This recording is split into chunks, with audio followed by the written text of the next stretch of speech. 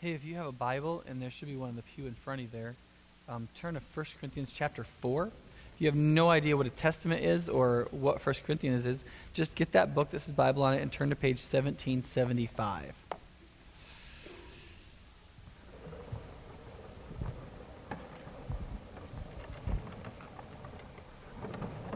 Boom. I'm going to read 1 Corinthians 4, 6 through to the end of the chapter.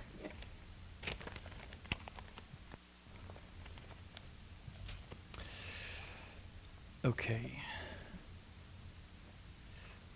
Starting in verse 6 in chapter 4, 1 Corinthians, it says this: "Now, brothers, I have applied these things to myself and Apollos for your benefit, so that you may learn from us the meaning of the saying, 'Do not go beyond what is written.' Then you will not take pride in one man over against another. For who makes you different from anyone else? What do you have that you did not receive? And if you did receive it, why do you boast as though you did not? Already you have all you want. Already you have become rich. You have become kings, and that without us. How I wish you had really become kings, so that we might be kings with you. For it seems to me that God has put us apostles on display at the end of the procession, like men condemned to die in the arena. We have been made a spectacle to the whole universe, to angels as well as to men. For we are fools for Christ, but you are so wise in Christ. We are weak, but you are strong. You are honored, we are dishonored. To this very hour we go hungry and thirsty. We are in rags, we are brutally treated, we are homeless. We work hard with our own hands. When we are cursed, we bless. When we are persecuted, we endure it. When we are slandered, we answer kindly. Up to this moment, we have become the scum of the earth, the refuse of the world. I am not writing this to you to shame you, but to warn you. As my dear children, even though you have 10,000 guardians in Christ, you do not have many fathers. For in Christ Jesus I became your father through the gospel. Therefore, I urge you to imitate me. For this reason I am sending to you Timothy, my son, whom I love, who is faithful in the Lord. He will remind you of my way of life in Christ Jesus, which agrees with what I teach everywhere in every church. Some of you have become arrogant, as if I were not coming to you. But I will come to you very soon, if the Lord is willing. And then I will find out not only how these arrogant people are talking, but what power they have. For the kingdom of God is not a matter of talk, but of power. Which do you prefer? Shall I come to you with a whip, or in love with a gentle spirit?"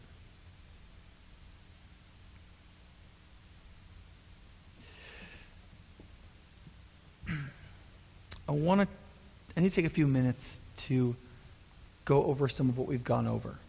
I love how you're all spread out again. That's so much fun. Because I get to turn more. I want to go back to this whole issue of pride and humility because it's at the basis of all of this. He says there's this boasting. Some of you become arrogant. It's part of the theme of these first 4 chapters. And somebody came up to me last week and said, "Nick, you talked about pride and humility and how important humility is, and I know that I need to work on this. So what do? You didn't talk about that." And so I put something up this morning on my blog, which is just nickgibson.org. If you go there, there's a post and it has the best resources that I know of for free on the internet that you can get. Really easy to get, and that should be helpful. But here's the thing. The first thing is you really have to be convinced at the very deepest level of yourself that categorically speaking, this is just categorically true. Pride is always your worst enemy. Humility always your greatest friend. And I talked last time about how pride and humility, depending on where you are with all that, sets a boundary on the amount of spiritual growth that can happen. One of the things I talked about was how it's getting to be that gardening season, and since I can't scuba spearfish in Wisconsin, I've taken up gardening, which is a close equivalent, and one of the things I said last week was I had terrible germination in the plants that I first put in. So I planted this one like 4 weeks ago. Okay, 4 weeks ago. And there's 72 slots in this tray. And there is a pepper, lettuce. We ate that last night for dinner. And then there's you can see 2 little sage plants, or no, they're thyme or something. That is a weed. There are actually a couple of weeds that sprouted up. But 4 out of 72. And every one of those boxes has more than 1 seed planted in it. Every one. At least 2. Okay? Now, last week I had already started this experiment, but I was trying to figure out what did this. And so I planted this other one. That is about 9 days old. Okay? And you can see that there's just stuff everywhere. And because I was like, okay, what's the issue here? So I'm a little obsessive, so I did read 3 gardening books between the last time I talked to you and now. And one of the things it says, particularly in the tomato books, is that you aren't even trying until the soil temperature is 70 degrees. You're not even playing ball. It's just not going to happen. Okay? And what happened was when I planted that first one, because I didn't want my wife to be annoyed by the mess, in our house, I put it in my mom's addition. But we weren't running the heat in my mom's addition. But it was well above freezing. It was like 50 degrees in there. I didn't realize nothing, right? Nothing came up. Just a few varsity overachievers, kind of popped their heads out. And that's it, So I planted this one, and I took it up to the upstairs bedroom with 2 windows on the south side of the house. That's always just uncomfortably warm. And wouldn't you know, tomatoes are supposed to come up in 5 to 7 days. In 4 days, I had tomatoes coming up everywhere. 4 days. Boom.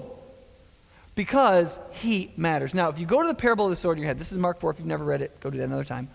There's this parable where Jesus is going along. He says there's a sower. There's somebody who throws the seed out. And so the preacher, whoever that is the sower, the person who's planting the seeds. So Paul and Apollos, me, Jesus, whatever. It's good company. And then there's the soil. That's us. That's the people who hear the gospel. The seed is the gospel itself. And so the parable is about whether the seed grows. And the point of that parable is, in some people, it's going to grow and produce an enormous amount of fruit. In other places, it's going to get choked out. It's just how it is. But if you were to stretch that metaphor a little bit and bring in some other biblical texts about spiritual growth, you could add the 4th dimension of agriculture, and that is that humility is the heat. That without the heat that comes from humility, to allow the seed of the gospel to germinate in the soil that is you, no matter who sows it or waters it, without that heat of humility, you're not playing ball. It just doesn't happen, and here's why. Because pride is the opposite of the gospel. Pride is to not know that God is God, and therefore to be correspondingly self-important. And humility is the opposite of that. Humility is to have the whole world ordered under their proper values because God is God. So essentially, humility is faith applied to our self-importance life. That's all it is. And pride is to not have the gospel applied to our valuing of ourselves and our self-importance and our own psychology. Does that make sense? Let me take a couple minutes here to talk about a definition of pride, because before we can really attack the whole issue of pride and humility, one, we've got to be convinced of its central importance in Scripture and about growing spiritually. Second, we've got to be able to identify it properly, because most of us, very broadly among Americans, we tend to think humility is something that it isn't. We don't know what it looks like, and so it's very difficult, to figure it out. When I was a kid, we used to go out and get mushrooms in the cow pastures. I won't tell you what they were growing in, but here, you pick morels, right? Somebody just gave me some. Those are some cool-looking mushrooms. Nothing like the ones I grew up picking, but you got to know the right ones, because you pick the wrong ones, you could die. That happens. And so ours in New York, they were pink on the underside, and so you knew that they were the right mushroom if they were pink. And these apparently are unmistakable. But you want to get this right, and so you got to know what humility is. Now, in the Screwtape Letters, a book by C.S. Lewis, in which it's like an overlord demon teaching a younger tempter how to ruin humans. In letter 14, which is linked to on the blog that I told you about, he says basically this: he says, listen, Wormwood. And remember, this is the devil talking to another tempter. He says, listen, you're human who's become a Christian. What the enemy, God, is going to try to do in this guy is to make him humble. The enemy's always doing that. And so here's what you got to do. You've got to rush in there and define the term and get him to think humility is something it isn't. Because if you do that, he will try to be humble to obey the enemy, God. But if we can define what that means, We can actually move him away from God as he tries to be humble. He says, here's what you do. You get him to believe that humility is thinking less of yourself. If you can get the human to believe that humility is thinking less of yourself, we're in really good shape. And he says, here's why. Because you'll get him to try to believe that his worth is less than it is. Now, this will be really helpful for two reasons. One is because you're actually asking him to lie. Because in his honest estimation of his abilities, if it's here, and you get him to try to believe it's here, you're actually inserting dishonesty into the practice of following the God of truth, which is fabulous, says this devil, right? And then he says, now here's the second part. Because he really, on one level, knows it's a lie, he won't be able to believe it. And so he'll be constantly circling around this difference, trying to get himself to believe it. He never will be able to. And what it'll do is it'll focus him more on himself and his own inner psychology instead of turning outward to God and his neighbor, which is the essence of pride. You see? Because pride isn't thinking less of yourself. It's thinking about yourself less is the classic. I think that's from Lewis too, actually. It's thinking of yourself less. It's being less concerned about how you figure in at all. It's not figuring in yourself at a lower amount. It's just not figuring yourself in. You don't matter, not because you don't matter, but because in the estimation of the thing itself, you don't matter. Let me put it this way. Imagine the smartphone of 50 years from now, okay? Like it grows wheat if you hold it flat. And, it like phases in sushi and it gives you X-Men powers if you like hook it up to something. And it has a battery life of like 4 hours. And, it's just like, it's really good. And it just changed everybody's life. Globally, everybody's life is better. It's a huge breakthrough. And now let me ask you this. Would it make any difference how you celebrated it, whether you created it or somebody else did? Right? That's the essence of humility. The essence of humility, Lewis says this in that letter 14, except he uses a different example. He says this, humility is essentially this, that a man could design and build the greatest cathedral in England, know it was the greatest cathedral, and rejoice that it was the greatest cathedral, no more or no less, because it was he that designed and built it. Now, that's not how most people see humility, but that's what humility is. It is to value things appropriately under how God sees the world. And so therefore, you don't have to devalue yourself or overvalue yourself. You just have to realize you're not important in the figuring of where things are. And one of the great effects of this is that you can rejoice in you can take pleasure in a lot more stuff. For example, last night I went bowling with the Family Life Connection group. It was like all these couples basically bowling, which is apparently a sport of some kind. And so they have like a praise and humiliation tradition where if you get a gutter ball, you have to wear this little sunflower hat thing until the next person gets a gutter ball. But if you get a strike, you get these like balloons on your table until the next person gets a strike and you get a chocolate, right? So I get ready and I'm a real hit and miss kind of, like, it doesn't matter how I bowl. Anyway, so I roll and I get a strike, right? And I'm happy about that. And so I go to get the balloons, and Ellen Flautmeyer, who's kind of runs that thing, she goes over and I see her walking over and picking up the balloons. I was like, she's getting me the balloons. And she brings them and she hands them to somebody else. And I was like, apparently this woman got a strike a millisecond after me. So I never get the balloons, right? I can still get the chocolate apparently, but I don't get the balloons. But she gets the balloons, apparently.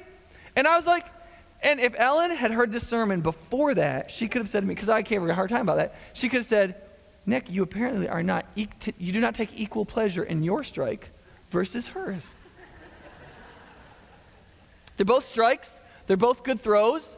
They're both objectively of the same value, but mine was a lot better. It was more important to me. Why? Because how I figured in mattered, right? That is the essence of pride.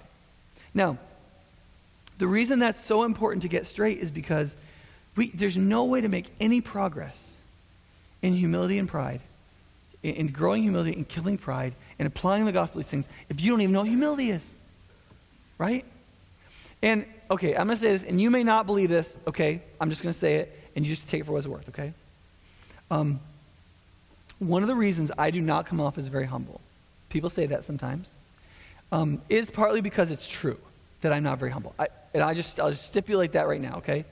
But part of it is because I believe one of the things that needs to be done in our culture is to make sure that you don't exhibit the fake symptoms of humility. So I actually am intentionally, I try not to exhibit what I consider the false characteristics of humility, hoping that through my lifestyle I can try to communicate what I think humility really is. Now, you might think that's a cop-out, and you might be right, okay? But what I do think is the case is we need to try to get straight in our heads what real humility is, and we need to let go of what false humility is, because false humility is pride, just with a different label. Do you understand? Okay, we need to move on. Now, the issue here in chapter 4 is that we've already talked about, last week we talked about the fact that pride leads to distortion. When pride comes in, we see the world wrong because we're at the center of it, not God, and it kind of distorts things and we don't see the world right. The effect of that is, if we don't see the whole world right, one of the things that's in the world is us. We don't see ourselves right. And so there becomes this kind of personal delusion about how important or not important I am. Now, here's what happens. It doesn't end with us, does it? We are amidst people. We're situated among a community. And so it goes out to everybody else. And so what starts with distortion and leads in us to delusion ends up creating among us dysfunction. And the culprit of most of the dysfunction among us is pride, ultimately. The other things are symptomatic of the heart problem. The reason we gossip about each other, the reason we slander each other, the reason we have schisms, the reason we yell, the reason we get angry, the reason we, whatever we do, that is the fruit picked from the tree of pride. Now, therefore, you can shorten that to this. Pride always leads to social dysfunction. Whereas humility brings clarity, it tells the truth, and it teaches love. And it does it by means of applying the message of the cross of Christ's death and resurrection for us and in us. Does that make sense? Okay, so here's what we're going to do for the next 50 minutes. I'm just kidding. Is we're going to look at the three symptoms in this passage and then what the way this passage deals with them as solutions. And I'm going to do it separately, so the first three will hopefully be fast, and then the next three will be a little bit longer. So the first symptom is that we start taking pride in gifts over guts. Here's what I mean by that, is that we start celebrating abilities rather than commitments. That is achievements rather than endurance. Here's why that's important, because gifts are gifts. You can say whatever you want about how much work you've put in to develop your gift, but the raw potential of your gift already existed, and you've done less than you think, and your work is actually less definitive in creating your skills than you think they are. There's so many just breaks that you've gotten in life to get you to the most positive things in your life that we don't even know about. Little things that happen that in God's providence he sees, but we have no clue of. And so we think, oh, look, I worked hard. I went to college. I went to graduate school. I did this, and now I'm here. And I'm wearing a sweater vest. I've arrived. But in reality, it's true that I worked hard. There's points in my life I worked very hard. But it's also true that I was born to a two-parent family, 2 educators. I was reading before I went to school because I have a crazy teacher mom. And my college was paid for by my parents because they were good with money and actually saved, and she was an immigrant, and blah, blah, blah, blah, blah. And none of what I have done would not have been possible. It wouldn't even have been conceivable in my mind as a person had not a lot of those things happened. And so, gifts are gifts, right? But when we start to take pride in gifts over guts, we lose track of what's important, and it begins to defile everything. We begin to think about success and what brings success, and we begin to worship the gifts that tend to get us success, and we lose track of what's important. Here's an example. There's a guy named John Scully who wrote a book about his life and so on. And at one point, he's friends with Steve Jobs, who apparently led at one point this company called Apple. And Steve Jobs was trying to get John Scully to come on his executive staff, I think as the CFO or CEO, or I don't remember what. But anyway, and Scully at the time was the CEO of Pepsi Cola. And so he's CEO, he's got stock options, he's got plenty of money. He probably had something that flies that was at his disposal. And so Jobs is trying to get him to come in. But listen, Apple was not a sure thing. It was very experimental technology and software at that point. Pepsi was a sure thing. People love their caffeine, right? And so, I mean, there are people, they can't live without Diet Coke. They'd have to go to rehab, right, if that stopped being produced. And so, the whole thing culminated in a hotel room, and John Scully and Steve Jobs are talking, and Scully's like, the package isn't right, and Steve Jobs apparently goes, listen, more money is not a problem. And so Scully was still kind of hemming and hawing, I don't know if I want to do this. I'm in a good place. And apparently, this is what Steve Jobs says. At one point, Jobs got so frustrated. He said, John, do you want to spend the rest of your life selling sugared water? Or do you want a chance to change the world? Apparently, iPhones are that important. But he said, apparently he writes in this book, he said it was like a punch in the gut he couldn't stop or tighten up for. It just was like, he just realized that his values had gone out of whack. He didn't care about changing the world anymore. He all of his ducks were over here in stock options and places, and Pepsi, people are going to buy Pepsi. That's not going to stop. And he didn't realize, right in front of him was a chance to be part of the future of human society. And he was just kind of shrugging at it. But that's what happens when we don't recognize the value of people with guts. When we don't say, you know what, there's lots of people who talk, lots of people who are skilled, but I know this guy, that guy has guts. And if I'm going to be like somebody, I'd rather be like him, right? But when we start taking pride in one person against another, once we start allowing pride to come in and create the dysfunction and the delusion and the whatever, the result is we start valuing gifts over guts. The progression from that is very predictable, and that is that we start valuing talk over actions, right? The passage says, but I will come to you very soon, if the Lord is willing, and then I will find out not only how these arrogant people are talking, but what power they have. For the kingdom of God is not a matter of talk, but of power. And the reason this is important, and I do think there, to a certain extent, Paul is referring to miracles. But I think he's referring to a lot more than that, because the rest of the book is about obedience. It's about the power of the gospel to transform lives. And here's what Paul is observing. He says, okay, so you got preachers, and they're good. Right? He said, but here's the problem. What I'm hearing about your church is that the holiness curve, the curve of real spiritual transformation, looks like this. Now, power in the words of God respoken, power in speaking, power in preaching. If those people, yeah, they might talk, but if those people had power really, the result would not be what I'm hearing. And so if you think that power is the ability to raise the volume of your voice without speeding up, or the ability to wave your hand properly, or the ability to turn a phrase well, or to alliterate, or to use sounds that play off of each other and sound quaint, if you think that's what power is, let me just tell you, then it would be evidenced in you guys, is what he's saying. And it's not. It's not. So it's not power. It's just talk. But when pride comes in and spiritual growth halts, and we begin to look to something else, then we're going to look to gifts, and it's going to point us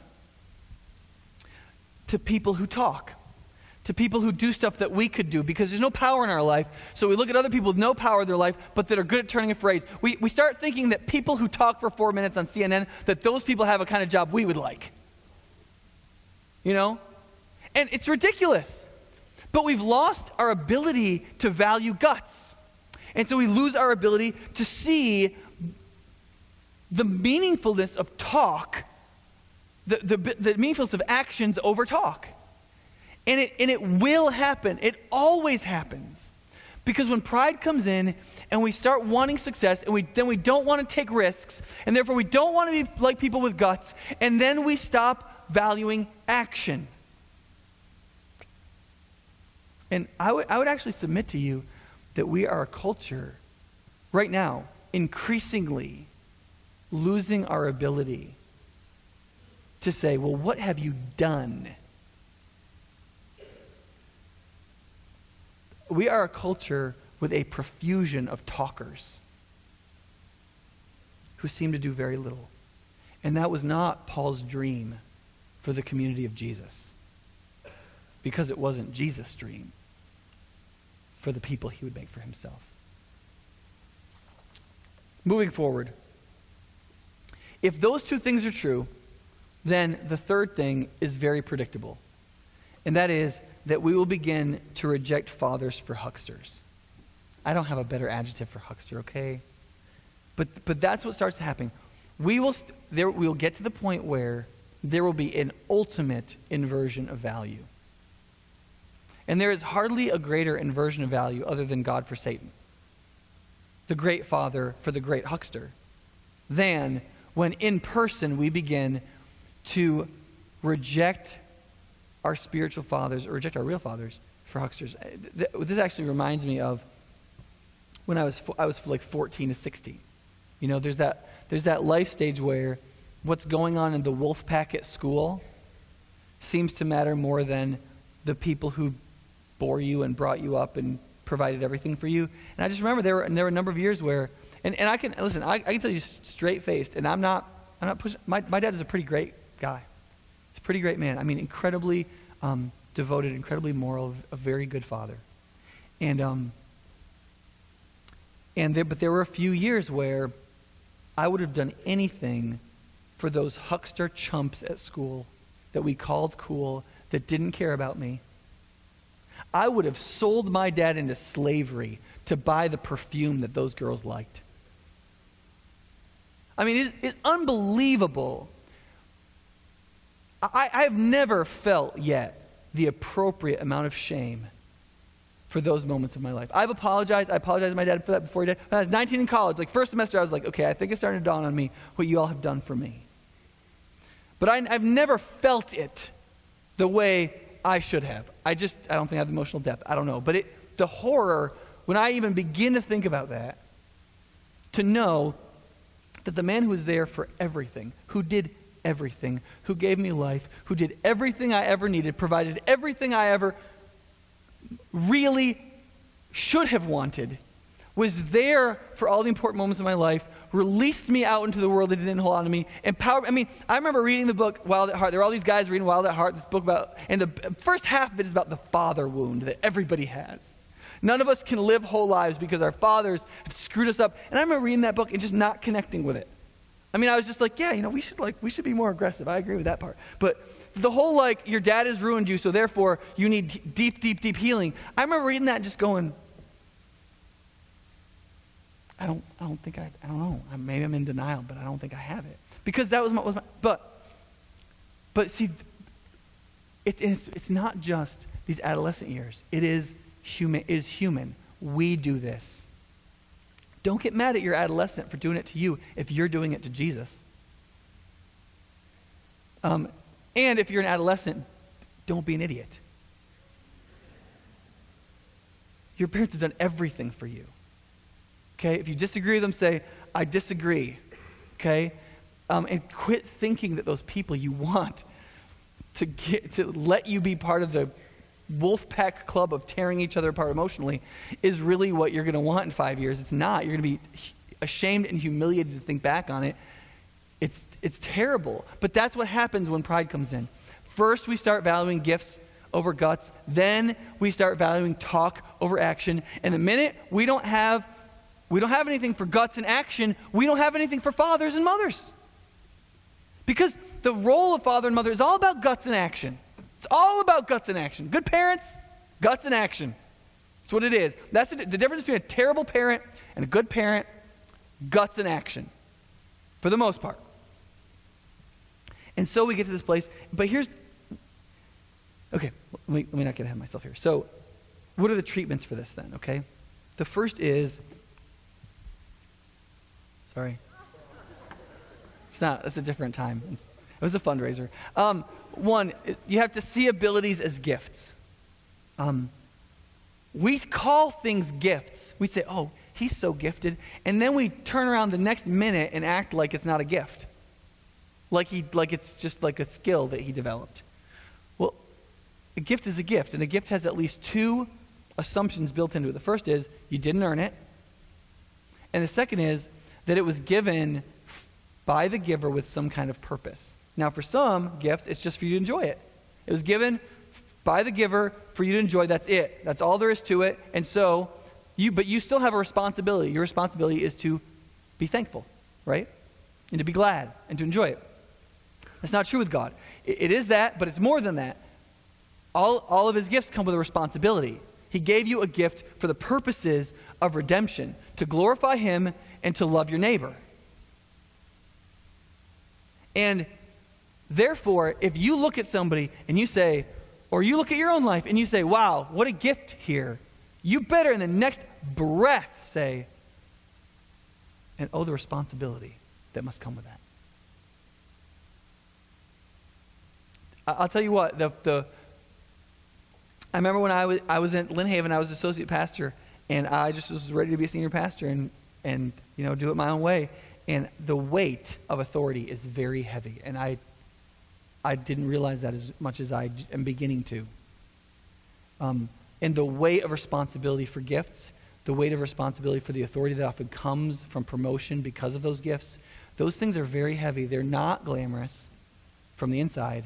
What I do, you might think, oh, Nick gets it from people and talks and he tries to be funny. This is blue-collar ox work, okay? This is not like otter swimming, let's eat a rainbow trout fun, okay? I'll just tell you, it's not. If I preached 3 times a year, it'd be fantastic, But it's not. The minute you get doing the thing, and here's why that's really important, is that if you realize that, you can stop coveting other people's gifts. It can really happen. And you can stop doing the thing that I think is the most predictable in making Christians unfruitful. Do you want to know what that is? Anybody curious? Okay, there's one of you. Okay, so here's what it is. I'm just joking. Sorry. So many Christians I have met and talked to who are frustrated because whoever's in charge will not let them do the thing they're gifted to do. And here's why it's really happening. And it's hard to tell people this. But here's why. Because let's say person A, okay? Fred. Fred actually has 2 gifts. One is more glamorous, so to speak, but he's not that good at it. It's there. He's okay at it. He's put some time into it. And then he's got another gift that he's actually just made for. It's just fish in water. He doesn't even know he's doing it, right? And here's the thing, but it's not glamorous, okay? There's no public recognition. There's no taking pride in one man over against another. And you know what happens? He wants to do that first gift so bad. He wants to do that first gift so bad. And so he won't do the other one. And the whole church is impoverished. He's angry. Everybody's bitter. The person who's running this ministry has to be a gatekeeper and has to be like, no, I said no, I said no, I said no. And meanwhile, this other thing that he would be so fabulous at, he won't do. And on top of that, he's mad. And most Christians have some ministry they want to do that they're okay at, that they need to let go. And there is another gifting that they have that their gifting is much larger, that they could have much more effect at if they would just do that. You get this with overcrowded ministries too. You get, some kind of ministry that can only take a couple people, and you get 50 people who want to do it, and they might all be good at it, but you really can still only have 3 people. And those people just be like, well, whenever an opening comes up, I'll bat. Well, no. Be thankful. Listen. If your gift isn't needed, you should be glad. Because you can do something else fruitful. Just think of it. It means all the slots are full. That's great. And move on to the next thing. Where are the holes? Where do people need? It's not about you. It's about who's in need. If these slots are filled, all these needs are being met. There's all these thousands, millions of needs in the world that aren't being met. And you could go meet some of them. Unless you're so tied to your not as good gift, and you're so emotionally involved in being able to do what you want to do and do it the way you want to do it that you can't let it go. And there are just piles and piles and piles of Christians that are not fruitful, and they're angry, and they're unengaged, and they're upset at leadership. And listen, I'm not leadership. We're knuckleheads a lot of the time. I'm not saying that. But the reason is they won't just say, "Oh, good, I can serve somewhere else." I mean, do what Jesus said. Put yourself at the bottom of the table. Go find the least noticed ministry possible, and do it. If you're any good at it at all. And you are, because either you're good with babies or a shovel, probably, and both are the most unglamorous things you can do. So, boom. That was free. Okay, next is that a way of life before a way with words. We have got to get this straight. We have got to look at people's way of life, not whether they have a way with words. And we've got to know what those criteria are. We have to learn how to look for them. And because we cannot promote the right people to be elders if we don't know what they are, we can't make it work. And so here's some of the things we got to look for. Not cheeky sayings or funny whatever. It's this: long-term faithfulness, effortless obedience. People who don't just obey Jesus, they actually take pleasure in it, and they're not eking it out with grinding teeth. Thankfulness and commitment. Thankfulness and contentment. Patience in suffering. When they're suffering, they're not all riled up. They have an ability to be patient and to wait and to get through it. That they choose sacrifice out of love. That every once in a while, at least, they intentionally make their life harder for the good of others. That they're learning and they're teaching, they do not so that they can get up and speak in front of people, but because they find God genuinely interesting. That they have the emotional fruit of the Spirit, love, joy, peace, patience, kindness, faithfulness, gentleness, and self-control. And that there's a real humility. When we get to the point where we could actually know what that looks like, then we can see that. And we have to get to the point where we look to people to be leaders in our life and to be spiritual fathers and mothers to us who both exhibit the power of the Spirit and what the church has called for many generations, the way of the cross. That both of those things are present and accepted in their life. You see power to obey, power to love, power to sacrifice, power to be patient in suffering, power to be faithful, and a willingness to walk the way of the cross. This is exactly what Paul taught in Philippians 3:10. I want to know Christ and the power of his resurrection and the fellowship of sharing in his sufferings, becoming like him in his death, and so somehow to attain the resurrection from the dead. Not that I've already obtained this or I've already been made perfect, but I press on to take hold of that for which Jesus Christ took hold of me. What is that? To die like him and rise like him. To live the way of the cross and the way of his power, both together, right? And in Colossians 2, he says, now I rejoice in what was suffered for you, and I fill up in my flesh what is still lacking in regard to the afflictions of Christ for the sake of his body, which is the church. What is that? I choose to suffer so that I can participate somehow in the suffering of Christ for his church. Not to atone, but to do the work of getting in there and giving the gospel. Right? That's how he felt. That's how he thought. That's how people who have guts and actions are. And then lastly, we need to embrace spiritual fatherhood. Paul says, even though you have 10,000 guardians in Christ, you do not have many fathers. For in Christ Jesus, I became your father through the gospel. Therefore, I urge you to imitate me. When I have read this in the past, I have always assumed that the part that says 10,000 guardians in Christ referred to angels. I don't know if any of you assumed that too. Apparently, it's the same word for tutor in Galatians. That is, a governor, a governess, that a person hired by a wealthy family to look after the kids. And so the contrast isn't between angels who aren't here, sort of, you can't see them or touch them or feel them, with a father who is here. The contrast is the level of commitment and the responsibility and the role and the authority, right? The authority of the governess comes from the dad, right? And the mom. It doesn't come from the governance. And what he's saying is, listen, you've got lots of people who want to talk at you, okay? There's lots of people who want to act like a governess, like a tutor, like a teacher. He said, there's only one, you only got, he doesn't say one father because I think he wants them to see Apollos as a father. And whatever apostles come there as fathers to them. But he says, you don't have any fathers.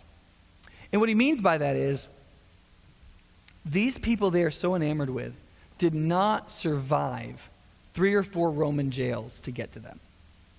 It's just a fact. Didn't sail across the Aegean, which has so many ships at the bottom of it you could hardly count. And they didn't endure multiple beatings half to death or any of that stuff. Paul did that. And there is a difference between that sort of a person and another sort of a person. That is what a spiritual father is and what isn't. Now, here's the reason why this is important. Because only a spiritual father or mother relating to a spiritual daughter or son can impart the thing that Paul is telling us needs to be imparted. Because it's not just a message. Why does he send Timothy? He says, in fact, I think I might have this on a slide here. He says, I'm sending him to you. Oh, that's the other part there. Okay, I don't know. If you look at the passage, I'm sending Timothy to you. Why? Because he is faithful. He's my son. And he will teach you he says, way of life. Way of life. That's very different than he'll tell you the stuff. A way of life only can be imparted in a closer relationship than we have going on right now. I remember one of the greatest lessons on parenting I ever learned was from one of my professors when he had me staying overnight at his house. Because he talked about parenting and I had heard him talk about parenting, but it was when I saw him deal with a temper tantrum with all 5 kids in the room with his 8-year-old in real time, which must have been more embarrassing because I was there. But to handle it properly with the kind of discipline necessary, but not blowing up and flying off the handle with anger, but actually disciplining the child and like holding that all together and doing the work of discipline, but also the work of directing. And to see a parent that had guts and took action. I saw that, and that did more for me than I don't know how many lectures he could have given.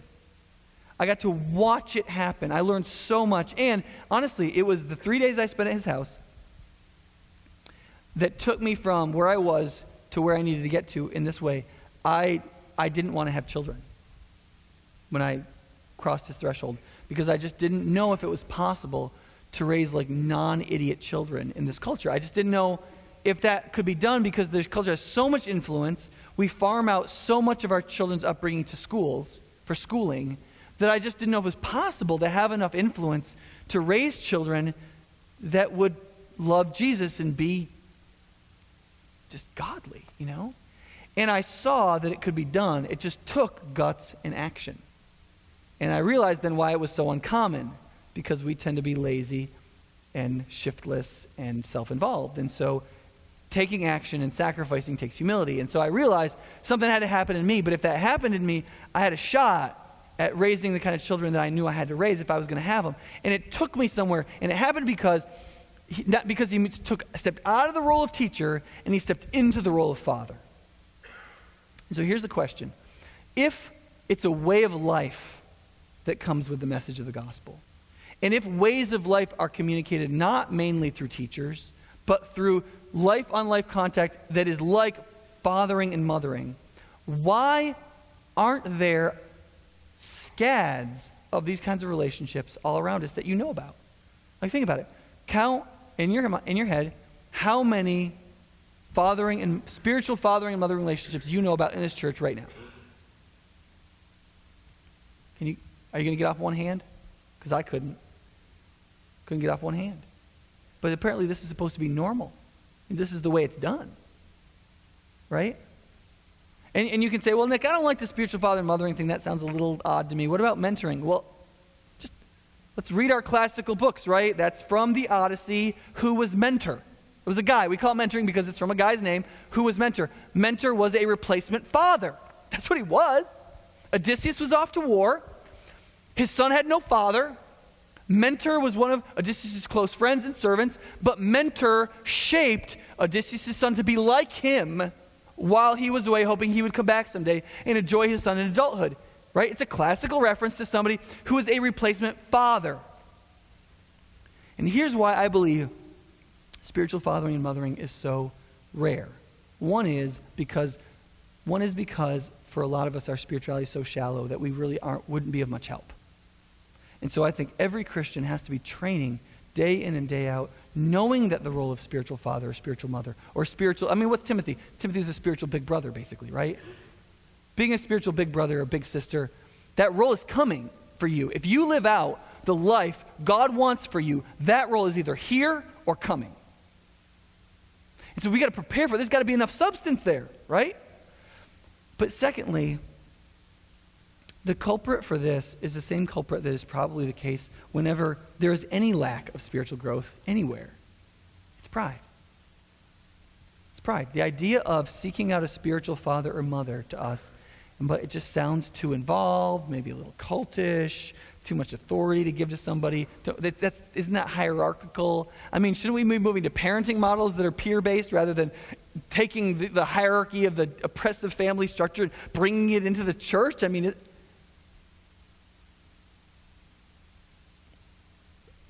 doesn't appear that way in the scriptures, so far as I can tell. But it's really us. We're offended by the idea. That's what it is. What would you think if some older man or woman spent some time with you and was helping you along, and you found out, kind of informally, you just kind of run into each other, and you found out that they had told somebody else that they were mentoring you, but that had not been formally arranged? How would you feel? You'd probably feel that person a little uppity, right? You'd be like, oh, really? You're mentoring me? Well, rather than being thankful, oh, maybe that person will meet with me again then. You need to know this because everything that we do at High Point, every environment, our worship services, our small groups, our children's ministries, our hospitality initiatives, our men's and women's ministries, literally everything exists to form a spiritual family that loves Christ and that passes on the way of life. They are all environments in which the relationships of spiritual fathering and mothering can happen. But you can't programatize the organic thing that is a family. I cannot create a program, really, that causes people to father and mother each other. That comes from goodwill and sharing. It comes from voluntarily opening your life. And you say, well, Nick, you could make a program. No, because the minute you open your life, it will just happen. The minute you say, my life is open, and you invite people and you start interacting with other people, people will come to it. I can make it a program, but I don't need to. It organizes itself if we are that kind of people. But the issue is not the structure. The issue is where our heart is. Are we humble enough to realize we should be under someone's authority? That there should be someone, not just with the position of a fatherliness in our life, but actually who can read us the riot act and tell us be like, dude, you need to quit that. And even if we disagree, we go, maybe I need to think about quitting that. Or ask somebody else I trust who's like a spiritual father or mother to me. And we need to recognize this because we live in a very unfathered generation. And one of the problems in the church is that we can't speak frankly to each other. We blow up. We have all kinds of problems. But you know the answer, I was talking with Tom Flaherty from City Church this week about this. Because I'm a confronter. I love confrontation, love yelling at people. You know what I mean. I love arguments. I love getting in it with people. And confrontation doesn't take any emotional energy. I get amped up by it. But I was talking with this guy, Tom, and he said, yeah, but here's the thing we got to realize. Spiritual fathering and mothering really is about empowering people. It's much more a ministry of encouragement. And here's why. He said, because people have to be emotionally stable enough to be confronted, and nobody is. People who have a father or mother hole in them, they're just too unstable emotionally. They're not secure enough. And so when you say something to them, they flip out. They go all haywire and crazy. And so first what we need is a ministry of encouragement and a ministry of lifting people up, a ministry of older men and women going to younger men and women, at least in the faith. May not be by age. Might be by age. May not be. To say, you can be this. God can take you there. Grace works. These things can happen. You can become that person. You have this dream of being this kind of parent, this kind of husband, this kind of mother, this kind of entrepreneur, this kind of whatever. That can happen. God can do things in you. The last word about you is not your sinful nature. The last word about you is the cross and the Spirit and the redemptive power of God that can transform you. There is a power that can affect your life, and I will walk through that with you if you are willing. If you want to be a person of action and guts, I'm in. And that becomes all the more important the less the natural family is doing that in any culture. But the work of spiritual fathering and mothering and the work of humility and the death of pride has to come from ceasing to snuggle with it and starting to struggle with it. That's true. But it also, the reality is you can't do it. You can't do it. But there is one who was sent by God to be a second Elijah. It says in the book of Malachi chapter 4, to turn the hearts of fathers to their sons and sons to their fathers. There was a reason why the second person of the Trinity took on the epithet among us humans as the Son. And he spoke to the first person of the Trinity as the Father. There's a reason why this was spoken. There was a reason why he instructed us to call God Father. Because this is the picture he wanted to use. And it can only happen when we see their relationship. And we say, I want that. I want that. And when we see somebody imitating that father so much that when we want to be like that greater father, we'll let that person be a mentor, a replacement father to us. Because they're closer than I am, and I want to be that. And it takes humility, and it takes godliness, it takes all these things. But if we will allow the work of humility to happen, that will happen if and only if we will believe in Jesus. If we will trust his way, if we will believe in his method, if we will trust in the spiritual work he will do in us through the Holy Spirit, if we recognize that he will atone for all of our sins and open us up to everything he has for us, if we will believe, this can work. Let's pray. Father, this is not something we talk about very much. And there's not a lot of passages that would cause us to jump on it, but it's very prominent here. And we pray that you would make us the sort of church in which there is not kind of a heavy-handed or presumptuous kind of relationship of mentoring or spiritual fathering and mothering, but that there is a very sort of organic and loving and empowering and encouraging way about this, such that people are built up and built together so we can be that seamless garment of unity that you so desired for us to be, that you spilled your own blood, that we would be. I pray that you'd help us to be that in Christ's name.